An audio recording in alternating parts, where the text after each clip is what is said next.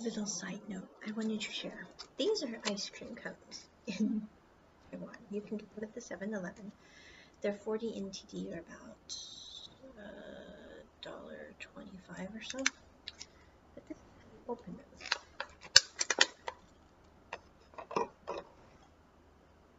Now the ice cream is not really like ice cream from the US. It's more like a watery milk forward ice cream.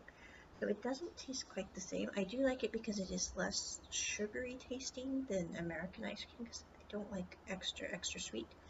But it's very delicious. And they come in chocolate and vanilla with chocolate fudge striping.